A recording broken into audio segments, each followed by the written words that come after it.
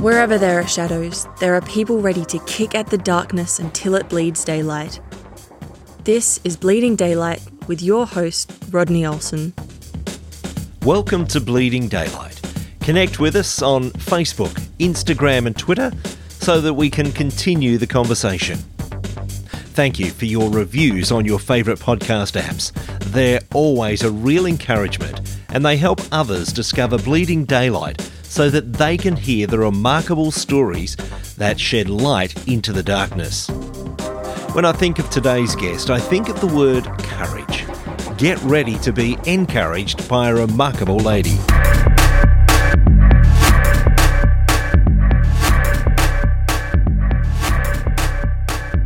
Wendy Wallace learned the hard way about how to rediscover peace and joy in her life after a flesh-eating bacteria left her as a quadruple amputee. Learning to rebuild her life has taken a lot of prayer and spiritual growth. Considering what she's faced, Wendy has an incredibly positive outlook on life. She's using that outlook to help others around the world to face their own challenges. Today on Bleeding Daylight, we'll find out more about her exceptional life. Wendy, thank you so much for your time. Oh, thank you so much, Rodney. I'm excited to be here. Things changed dramatically for you in 2011, and I want to find out more about exactly what you faced. But firstly, let me ask, what was life for you before 2011? Well, it was busy. I was raising 3 teenagers, and they all had different things going on. So between running them around where they needed to go and taking care of our household and my husband, and I was running a business, and I don't like having the downtime. So it was great. I loved being busy. And so you never suspected that life was going to be anything different than that. I'm sure it had its ups and downs, as life with teenagers would. But what was the first inkling that something was not quite right? Well, I had taken my son to one of his activities and started to feel a little achy while I was there. I noticed an unusual swelling on my leg, but I didn't think anything of it. And I came home. Next morning, I woke up and I felt flu-like symptoms. I stayed in bed. My husband was home and took care of things with the kids, and I just slept it off. I thought I had the flu. After a couple days, I knew I needed a little more help than what just sleeping it off could be. And we ended up going to the hospital about a half hour away from our home. Halfway there, I stopped being able to breathe. And so we ended up pulling over and calling an ambulance. They came and got me the rest of the way. And the last thing I remember was them putting the oxygen mask on my face. So this must have been very, very frightening to be going through this. First of all, thinking you've just got the flu, you'll get over it like you've done before, and then realizing, no, there's something more serious, and then it getting a lot more serious on the way to get help. So the last thing you remember is that oxygen mask going on your face. What do you remember after that? What was the next time that you started to know what was going on? It was when my doctor and my husband, I had, at that point, between the oxygen mask and me waking up, they had life flighted me to another hospital that was more capable of taking care of me. I had been in a coma. So they woke me up to tell me that they needed to amputate. And I saw my husband. He was standing there just devastated and he was crying. But they told me, this is up to you. We can do this or you can say your goodbyes. Of course, of course, do what you have to do. Yeah, it's a fairly shocking choice, isn't it? It is, especially when you don't see it coming. But I did see my hands at that time. I remember it so clearly. They were black and they looked like charbroiled. Looking at that, of course, you're like, get it off. That is the last thing I remember. I went back to sleep and woke up as a quadruple amputee, and I had been in a coma all about 3 weeks. And during that time, I don't know how many surgeries I had. I'm thinking it's like 6 or 7, because the amputations was a single operation, but the rest of it had to do with removing that flesh-eating bacteria from my body. They did it bits at a time, but the fever persisted, the bacteria was growing, and the reason for the amputations was that my system was shutting down. And, when your system shuts down, the blood flow to your extremities stops and just really focuses on the important parts. You haven't really been conscious of what's been going on over the 3 weeks, and you're going in and out of consciousness as they are operating. All this time, your husband is obviously the one who is talking to the doctors, finding out what's going on. And I'm sure he's related back to you exactly what happened. What was life like for him in this time? What were the doctors telling him? It was devastating for him and my kids. And my husband never left my side. Family members took care of the kids. They were in school. The oldest one was trying to graduate. They told him and my kids, she's not going to make it.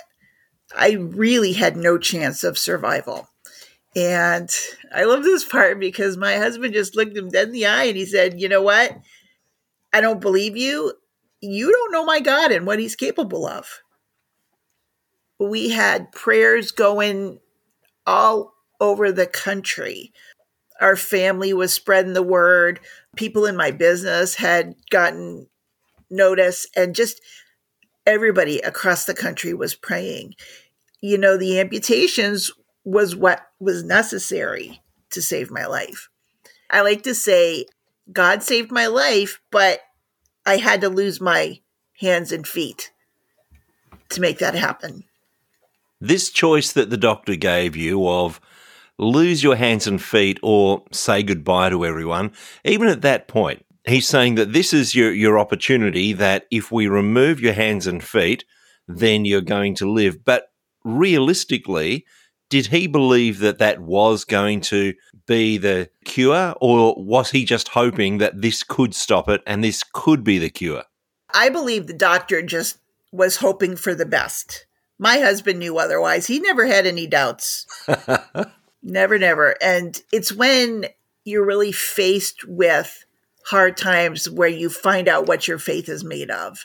How was the word getting out to people around the world to be praying for you? What was the process there? Was it people within churches who knew others who were in prayer networks getting the word out? How did that happen? Yeah, pretty much. My husband took my cell phone. He didn't have a cell phone. He learned how to use it while he was in the hospital and started texting people that he knew could handle it. He wanted to send one message out and then let everybody know. Between texting and Facebook, that's how people were notified. And I love how I have met people and now have friends on my own Facebook page that had been praying for me, and I don't even know where they came from. But we've gotten to be friends because it all started with them hearing about my situation and them praying for me. After the surgery, of course, there's a healing. And I want to find out a little bit about that, of the process of healing and rehabilitation. But first of all, what was the point at which the doctors thought, we've caught it, this lady is going to live? When did they think, yes, we've made the right decision and things are going to get better? Ooh, you know what? I don't know. I like to think that probably when I opened my eyes on my own. I don't have a whole lot of information, I would say, about that 3-week period because, when it was all said and done, I would ask my family to tell me, well, what about this and what about that? And a lot of them were just like, no, maybe another time. I don't want to talk about it. So there's a whole lot that's missing, but I get the gist of the thing. But I believe it was probably when I opened my eyes. But essentially, it was very serious. And Yes. finally, they started to believe that this God that your husband had talked about might just have something there. He might be real after all, because they didn't believe that you were going to make it. Now, tell me about the recovery process, because it's all very well to say, yes, the surgery happened and they removed your hands and feet, but there's a recovery from that, from surgery, and then a rehabilitation to start living life in some sort of normal way again. What did that process look like for you? I spent 2 months in the hospital, and then from there, I spent another month in a rehab facility where I had to be able to maneuver, from my wheelchair to the sofa or the bed or whatever before they would let me go. Interestingly enough, my oldest son was graduating, and I was not scheduled to get out of the rehab hospital until after his graduation. And I had made such a fuss with those people. They didn't dare let me go because they knew I was going to break out if they weren't going to let me go. And so we had made arrangements to do that. And I got to enjoy his graduation. But even in that rehab month, a lot of it is just fuzzy. And I think it had to do with me getting on medication and all of these crazy things and the things that were happening. I met the man that would build my legs while I was there. And then afterwards, it was about 2 months, I would say, before I got my first set of prosthetics. When I did come home, walking through the door was just wonderful and emotional. But then I had this big old wonkin' wheelchair and I had to figure out, of course, they taught me how to use it at the rehab place, but moving around the corners and getting in the restroom and the rooms and all of that stuff, I banged up this house so bad you can't even imagine. It was a slow process. We had to learn how to do things and how to adapt, like opening the refrigerator or brushing my teeth or those types of things. I didn't have hands, so I had to figure out a new way of doing those things. You're a very positive and happy person. That comes across by just talking to you. But were there times when you looked at this all and thought, well, what now? Were there times when you started to doubt that you could actually assimilate back into life and feel that you had a purpose again? Absolutely. I was always positive, but I like to call it my pity party phase because I always trusted God and I knew he had plans for me, but I didn't know what they were. I never blamed him. I never got angry. I was just sad. I was sad because I couldn't be the mom my kids needed. I couldn't cook them dinner and I couldn't do their laundry and I couldn't be the wife that my husband needed me to be to take care of all the household things and go grocery shopping. And that stuff really saddened me. I knew we were going to be able to figure it out. We just weren't at that point yet. Everything just takes trial and error. When I got my feet, it's cool. You throw these legs on and then you don't even feel like you don't have feet anymore. I'm running around here like everything's normal and there's nothing wrong. I opted for prosthetic arms. In the beginning, I had these things called myoelectric arms and they moved based on the impulses of your muscles. But they were heavy and they were clunky and they didn't really do anything but open and close. They didn't really serve any purpose. So I tried hooks too, and those just made me cry. So I decided, you know what? I'm not going to use these prosthetics on my arms. I created this wrist strap that I put on my wrist and I stuck a stylus in there and I use it kind of like a finger. It allows me to write and read books and change the channel on the clicker and use the telephone and all of these things.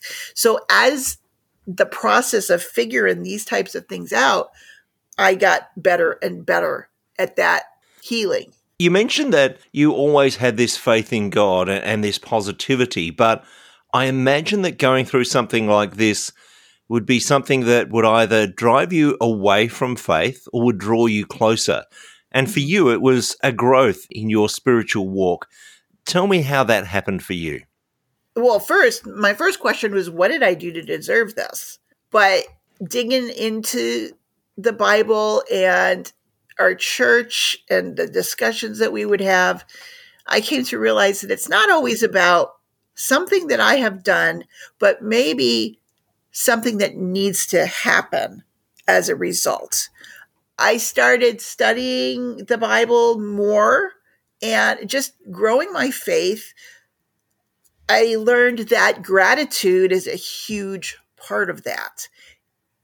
I got into the habit of, when something is going wrong, well, let's look at the blessing. Let's find the positive in this. There's always something to be thankful for. I always say that. And so gratitude. And also the other thing is, when you're feeling sorry for yourself, go help somebody else. And this is what I would do. I became an encourager for other people, because here I am with no hands and no feet, and I would be having a conversation with people who were whining about the weather or whatever. And I would always stop in the middle of that conversation and I would say, yeah, but look at what's happening over here. This is a great blessing in your life. Stop the negative and let's turn this around. And so through the Bible study and the gratitude and the service and being the hands and feet of Jesus and encouraging other people enabled me to heal and get to that point where I was ready to move on. You're using this idea of gratitude, knowing that there are many blessings, or counting your blessings. When did it turn from being able to do that to people around you to decide, actually, I can do this even further and start a website that's absolutely full of encouragements for other people? When did that idea come to you? Well, thank you. This is the best story. My family never saw me as disabled, handicapped, you name it. And I would be sitting here minding my own business, and my daughter or one of the boys was up and getting themselves a drink, and I would say, hey, can I have one of those? And they would say, sure, you could get that yourself. And at first I was like, well, that's rude. But then they didn't want me to be stuck. They wanted me to know that I was capable and that I could get this for you, but you can get it too. And so this became just the way that we got me off the couch and into living. Well, one day, my daughter, she's about 21 at the time, she came to me and said, Mom, I want to go tubing and you're coming with me. And I thought she had lost her ever-loving mind. I said, Megan, what sense does it make to put a woman with no hands and no feet in an inner tube and shove her down the river? How is this a good idea? And she's like, it'll be great. Come on, you're coming with me. I panicked. And it took me about 3 days to come around to the fact that she wasn't going to kill me. She wasn't going to let me die. And it was probably going to be fun. We gathered all our tubes and our lunches and towels and everything that we needed. It was actually logistically very difficult to even get to the river bank, but we got in it, and it's funny because the river was really low that day. I couldn't do nothing to help her. She was pulling me over these rocks and everything to get to these points where we could just float. And I think we were floating for probably 3 hours. During that time, we were laughing and having the time of our lives. And we were thinking about, wow, this great adventure we're on. Wouldn't it be cool if we could have more?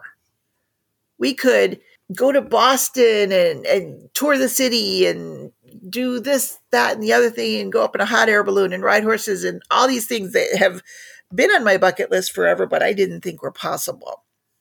Prior to that, my sons had been pressuring me, well, you should write a book, or you should start a blog, or just write about your story. It's great. And I was like, nah, I'm no writer. I don't want to do anything like that. Well, here we are floating down the river. All of a sudden, I'm like, you know what? Maybe I could write about this. We could write about our adventures. The people that would read it, maybe they would feel encouraged and not feel quite so sorry for themselves. And so that's what I did. I survived the river tubing trip. It was probably one of the best days of my life. And I think it was the next day, I sat in front of my computer and set up this website and started writing to encourage other people and let them know that there is life beyond tragedy. I learned I was capable of so much more than I was giving myself credit for when we had gone on that river trip. And I knew I could help other people. So that's when I started writing. And it was, I haven't looked back since. I want to dig into that website a little bit more in a moment, but I must say it must have been incredibly encouraging and empowering to have a family that wouldn't let you say no, who believed, Mum, you can do these things, and encouraged you to take part rather than treating you like the invalid and we've got to serve you the whole time. It must have been a big part of your healing. Absolutely. Absolutely.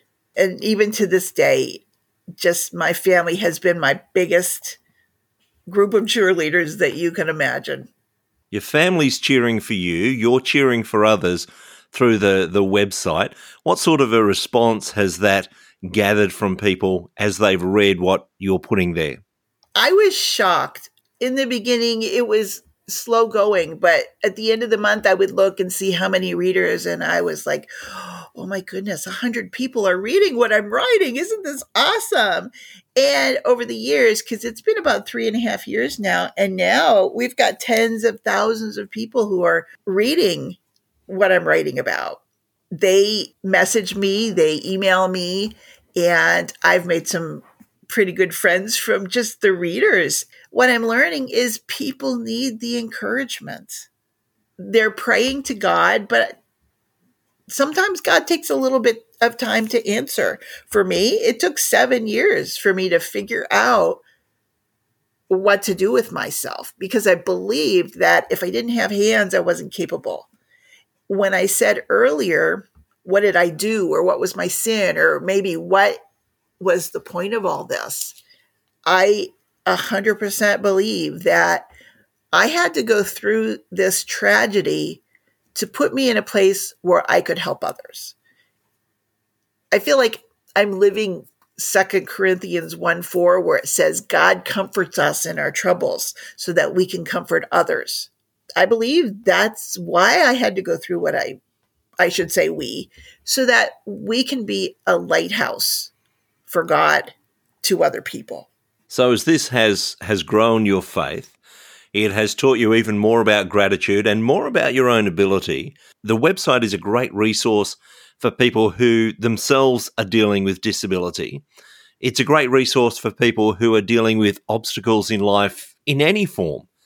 But also recently you've been writing about how do we actually treat people with a disability? And this must be something that you encounter every day, of people who see that you have an obvious disability, but they don't quite know how to treat you or interact with you. Tell me a little of that world. Often when I'm maybe out at the grocery store or wherever, people will approach me and ask me questions. And I welcome that. I am happy. I have little butterflies. I call them my butterfly tattoos on my legs.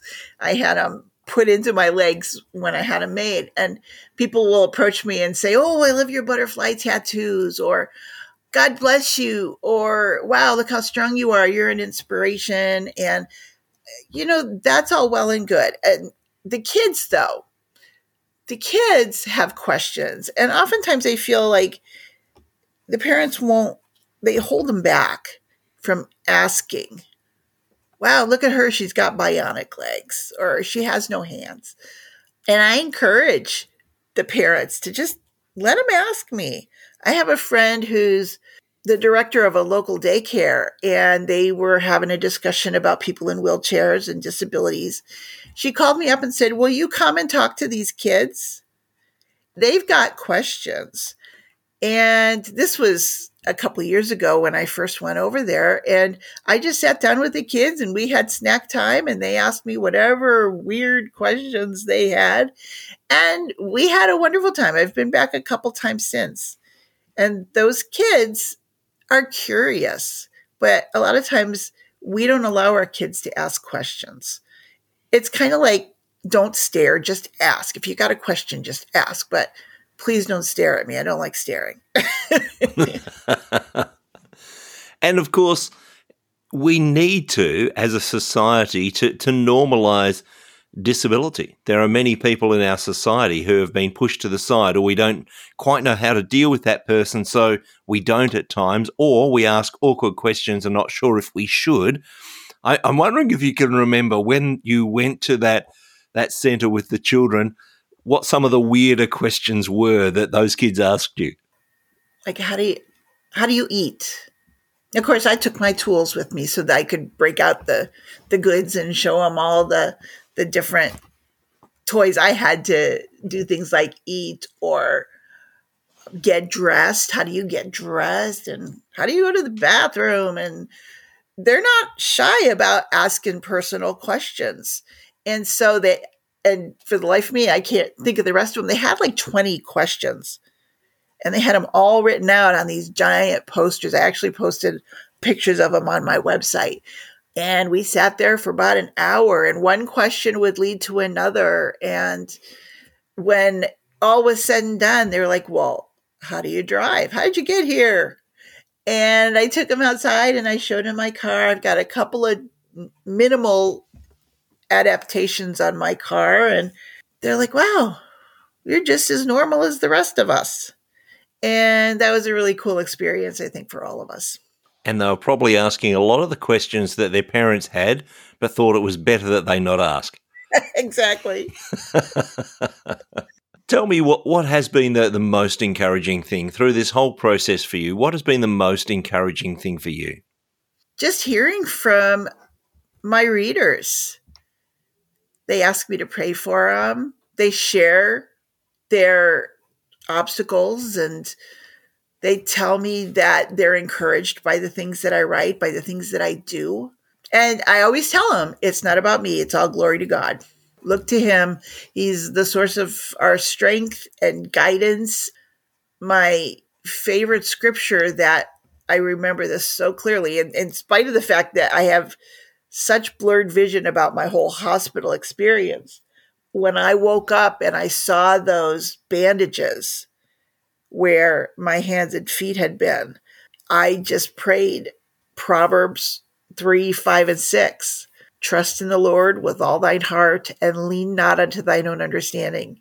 In all thy ways acknowledge Him, and He shall direct thy paths. That has been my mantra for the last almost 11 years. It's certainly a scripture of great comfort. I'm wondering if you can recall perhaps even just one of your readers and the testimony that they've given to you in how you've helped them.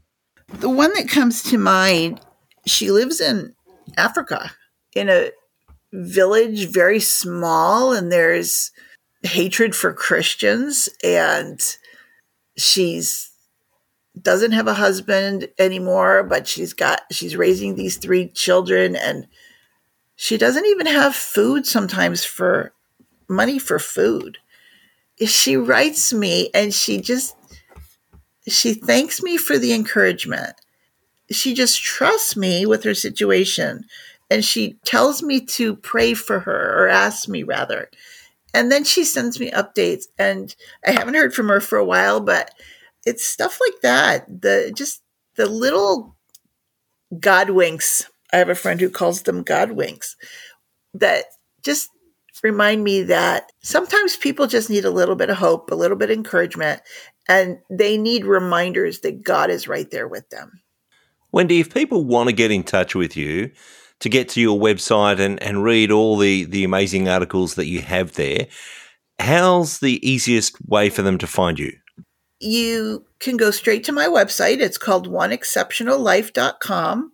And also, I want to let you know, I created a free PDF for your readers. It's called a 5-Step Guide to Unlocking Peace in the Midst of Chaos. And then there's usually 3 ways to connect with me to get some guidance. I have a free Facebook group. It's called Women Living Exceptionally with Joy in Jesus.